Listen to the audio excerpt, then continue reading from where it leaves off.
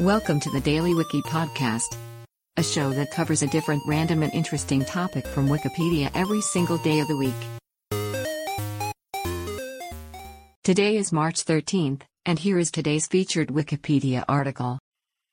The Lewis and Clark Exposition Gold Dollar is a commemorative coin struck in 1904 and 1905 as part of the United States government's participation in the Lewis and Clark Centennial Exposition. That fair was held in 1905 in Portland, Oregon, to mark the centennial of the Lewis and Clark Expedition.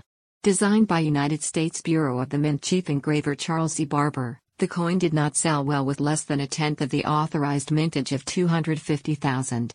They were, for the most part, sold to the public by numismatic promoter Farron Zerb, who had also vended the Louisiana Purchase Exposition Gold Dollar. As he was unable to sell much of the issue, surplus coins were melted by the mint. The coins have continued to increase in value, and today are worth between hundreds and thousands of dollars, depending on condition. The Lewis and Clark Exposition Dollar is the only American coin to be two-headed, with a portrait of one of the expedition leaders on each side. Today's featured article is provided by Wikipedia. You can find a link to the article in the show notes.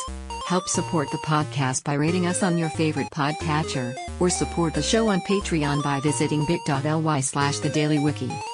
Thanks, and tune in tomorrow for an all-new episode of the Daily Wiki.